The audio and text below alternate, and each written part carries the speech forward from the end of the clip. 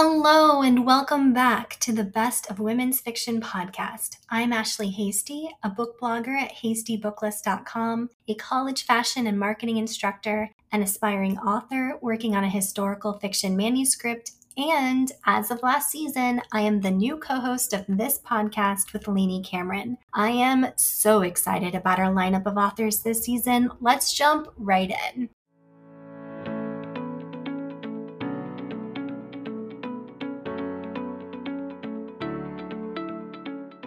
In this episode, Lynda, Cohen, Loigman, and I chat about her latest novel, The Matchmaker's Gift, a book Fiona Davis, author of The Lions of Fifth Avenue and a Best of Women's Fiction podcast alum, said, brilliantly illuminates the struggle of two women, generations apart, torn between society's traditions and expectations and their own personal fulfillment. The novel bubbles with romance and love matches, yet the joys of early infatuation are deftly layered over an exquisite exploration of grief, glorious and powerful. Well, Lynda, thank you so much for joining me. I am so happy to have you on the Best of Women's Fiction podcast. Thank you so much for having me. I'm so excited to talk to you and see you. I haven't seen you in person in a long time, so it's like very thrilling to see you in clear screen 3D-ish. It has been a long time, probably pre-pandemic, I think. Yeah, so I guess this is the next best thing until we can find time to meet together. Absolutely. Well, let's kick off by telling our readers what The Matchmaker's Gift is about. So can you put in your own words what your latest novel is about? Sure. This book is about a sort of early 1900s, turn of the century matchmaker, a female matchmaker living on the Lower East Side, who discovers at a very young age, when she's just a girl, that she has this sort of gift for seeing who another person's soulmate might be. So the first time it happens, it's with her sister. She sees sort of like a thin line of light connecting her sister to someone else. And she practices this gift for many years. And she has a granddaughter, many, many years later, who seems to have inherited this gift, but it's very problematic because the granddaughter's a divorce attorney and very cynical about love. So that's a difficult kind of talent for her to have. And they're just records really of the matches that her grandmother has made. And as she goes through these records, the stories that her grandmother told her when she was younger sort of keep popping back into her head, sort of very reluctantly and unwillingly at first gets involved in this unfinished business. So that's sort of the story in a nutshell. This is your third novel following the Two-Family House and the Wartime Sisters, all historical fiction. So what draws you to write in the historical fiction genre? Honestly, Ashley, my first book, I didn't know that I was doing it. When I wrote the Two-Family House, it was really a story that had been in my head and in my heart for like 15 years. It was inspired by the house my mother grew up in, the two-family house that my mother grew up in. And it was just a family story. To me, it was a family story. It was a story about sisters-in-law. It was a story about choices that they made. And yes, it was set in the 50s, but it wasn't, I don't know. If you said to me, what are you writing? I would have said this family story about these people living in this two-family house. And then it's really only after the book was getting ready to come out and they put it on all of the places where you can find books, Amazon, Goodreads, and it was categorized. Someone said it's historical fiction. And I thought, oh, I guess I wrote historical fiction. I honestly didn't even know. The Wartime Sisters was definitely sort of a more serious historical fiction because it was a wartime story, not about the war, World War II, but a home front story. But that one for sure I knew I was writing historical fiction, right? This one is New York City, Lower East Side, early 1900s, absolutely historical, lots of historical research, but it has that thread of magical realism in it also. So it's a little bit, there's a little bit of something different in this book. I love how each book has its own, personality within the historical fiction genre. Like one's very much a family story. One is more of the traditional sort of wartime story, even though it's not about the war, and then the magical realism of this one. So the umbrella of historical fiction, but like touches of other genres in each one. Yeah, it does. Thank you. Yeah, it does have that. It's writing about the present seemed really daunting to me at first when I first started to write. And I feel like my sweet spot in writing is the past always. There's a richness to the past, maybe because we're not living in it. And there's something about it that feels deeper, richer than just writing a story, set in 2022, which I've never done. I've never written a modern day story. Maybe eventually I will. Yeah, eventually I will. I think I used to get really hung up by the technology, and I thought I had to include, phones and computers and stuff. But really, a story set in the present doesn't have to have all those things. But the past definitely feels like the sweet spot for me. So to paraphrase Casablanca, of all the stories in all the world, what made you write this one? What was that initial spark of inspiration that led to this novel? Like so many stories coming out this year, this book was written during the pandemic. I was actually working on a different story in March of 2020, and she got sent home. College shut down. And when she came home, her roommate came home with her. Turned out to be such a blessing in our household. My daughter's name is Ellie. Her roommate is Adele. I was living in this house of men. It was me with my husband and my son and my dog, all male. When the girls came home, and I'll call them girls even though they're young women. So when they came home from college, it was a whole different energy in the house and a whole different conversation around the dinner table. Because first of all, they were literally in college. So they were taking classes all day long, and they had a lot to say, and they were used to living they're both really bright, very driven, very academic girls. And so they were used to having dinner at night and talking about their classes. And so that's what they did. So the conversation around the dinner table was really elevated and very different. And we also started talking a lot about women's issues, because here we were with, women around the table. And we talked about some of the things they were facing within the classroom, things they were concerned about going out into the working world. I was reminded of certain things that had happened to me in college and things that I had faced. And so there was that layer sort of underneath that I was thinking about a lot. At the same time, we were binge watching all the shows, right? All the Netflix shows. And one of our favorites was something called Indian Matchmaking, which was on Netflix. And Adele said, my grandmother used to be an Orthodox Jewish matchmaker. And I said, really? And then she pulled up this article in the New York Times about her grandmother with a picture of her grandmother. It's an article from the 60s. And there were all these file cabinets behind her grandmother, because that's where all these files were that she kept of her matches. I thought about it for a couple of days, and I just asked her, I really kind of feel like I want to write a matchmaker story about a grandmother and a granddaughter. It's not going to be about you and your, but how would you feel about that? And she said, that'd be great. You should write it. Go ahead. So this idea of the journals, originally I was thinking they would be file cabinet, it would be like a file cabinet, but a file cabinet sort of an unwieldy, I don't know. The journals seemed a little bit more personal than the file cabinet, but I really do still love that image of this woman standing in front of these file cabinets. And for a while I was like, the spark came from. That's how it started. I love that. And I really would have loved to have met Adele's grandmother. She sounds Me too. Yeah. Adele and Ellie, my daughter, and I saw them both for Labor Day weekend. They were both visiting. So that was really fun. Oh, yeah. That's so fun. So. Well, I love history, and my favorite part of the writing process is research. So I always like to inquire about an author's research process, especially since it was written during the pandemic. So what was your research process like? Were you able to travel? Did you develop any favorite resources? I couldn't travel because it was really in the early stages.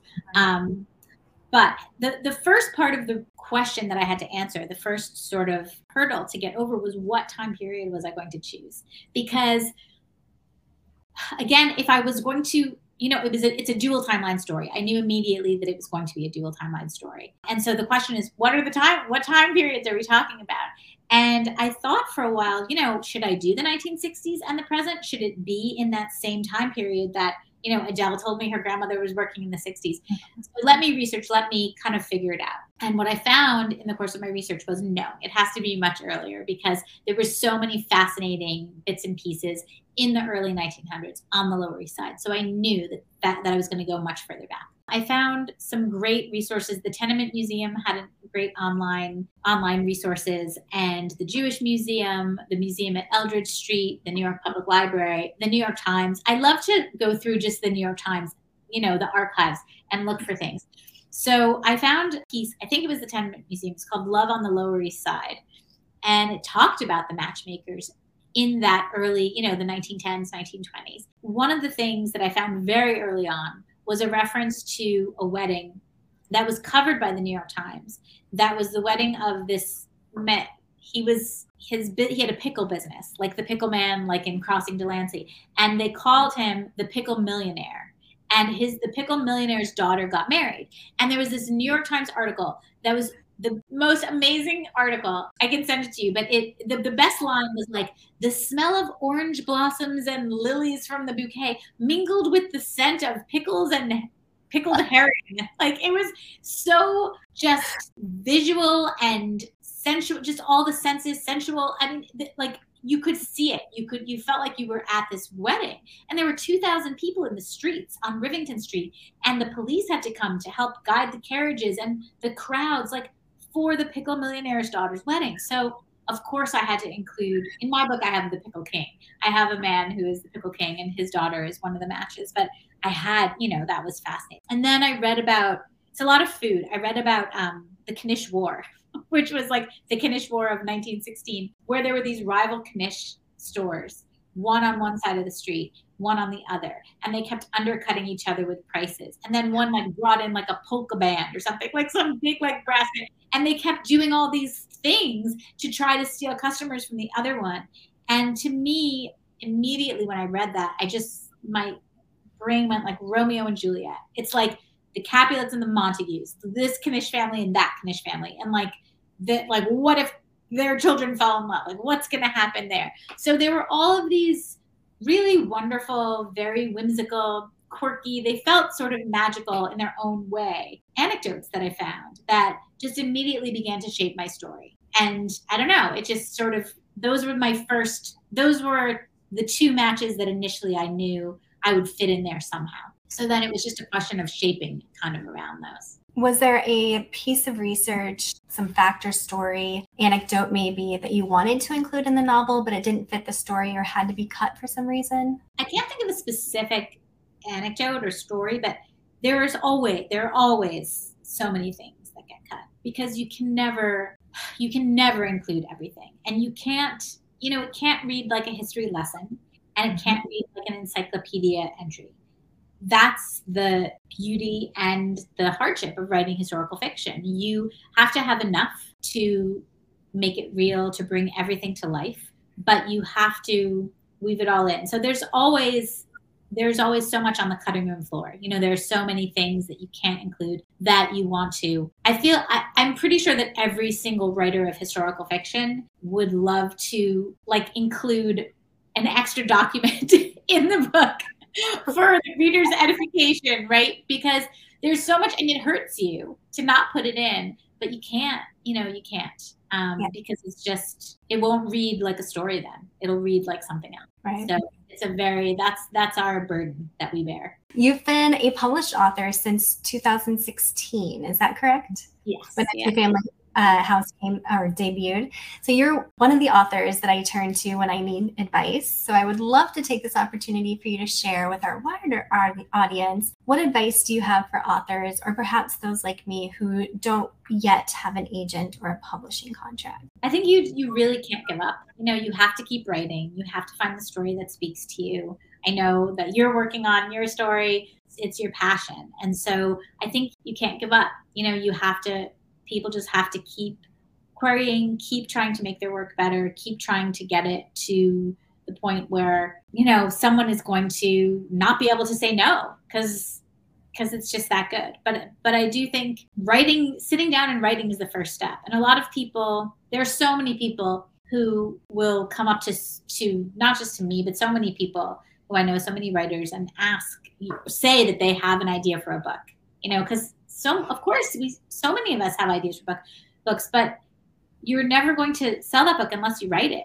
People have to write it. You have to sit down and you have to write it and you have to put it on paper. And then it's sort of, that's when the work really begins. once it's down on paper. Then it's the editing and getting it better and better and better, and then sending it out to people and querying those agents and getting to that. But a lot of people never make it to the writing it down part, because there's a big disconnect from the brain to the page.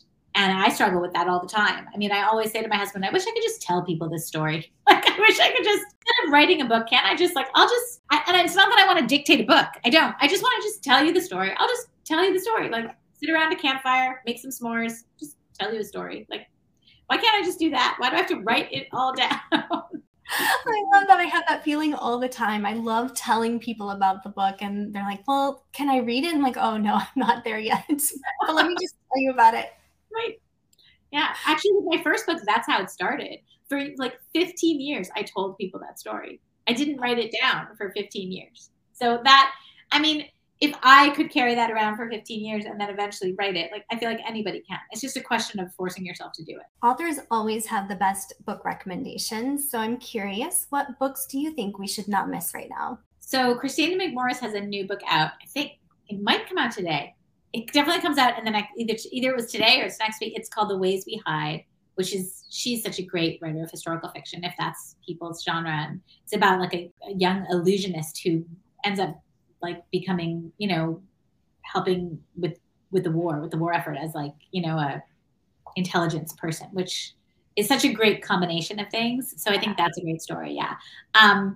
There is a book that's one of my favorite books of the year, called When Women Were Dragons by Kelly Barnholt, which is, it's speculative fiction. So it's also historical. So it's like the 1950s, and everything is like the 1950s, except that when some women get really, really, really, really angry, they turn into dragons. But it's very, there's all this feminist threads in it. And like, you know, the McCarthy hearings, like the sort of hearings in front of like the committee about like un-American activities and stuff. There's all that, but it's about the women turning into dragons, and the government tries to cover it up. And it's just it's fascinating just on so many levels, but it's written like to break your heart. I mean, it's so beautifully written. Ashley, even the author's note, I read her author's note at the end, or her acknowledgments. I wept reading this woman's acknowledgments, because she said something so beautiful about storytelling. To be a storyteller is to just make yourself vulnerable all the time. It's just this beautiful, beautiful thing that she says in her acknowledgments. So Kelly Barnhill, if you ever listen, just know that like I wept at your acknowledgments. That's a beautiful, beautiful story. Yeah. It's just on my radar. Yeah. And I just read an arc of Amy Popel's new book called The Sweet Spot, which is going to come out on Valentine's Day. So that's going to be, everyone should pre-order that for their own like Valentine's Day gift. Nicola Harrison's Hotel Laguna, which I just read an article also, just amazing. Yeah, that one's just, Nicola writes these books, you can't put them down. I don't know how she does it. They're so propulsive. It's like she writes it in this rhythm or something, and you just like, there's not an extra word. There's not an extra scene. She just has it down, and you just are flipping the pages until you're done. So that's going to be a great story for people. Those are excellent recommendations. 2 authors that I already know and love, and 2 that I haven't read before and whose books weren't on my radar. So I cannot wait to read all 4 of them. Yay. I, of course, want to share how people can find you. So can you share with them your website and where you hang out on social media?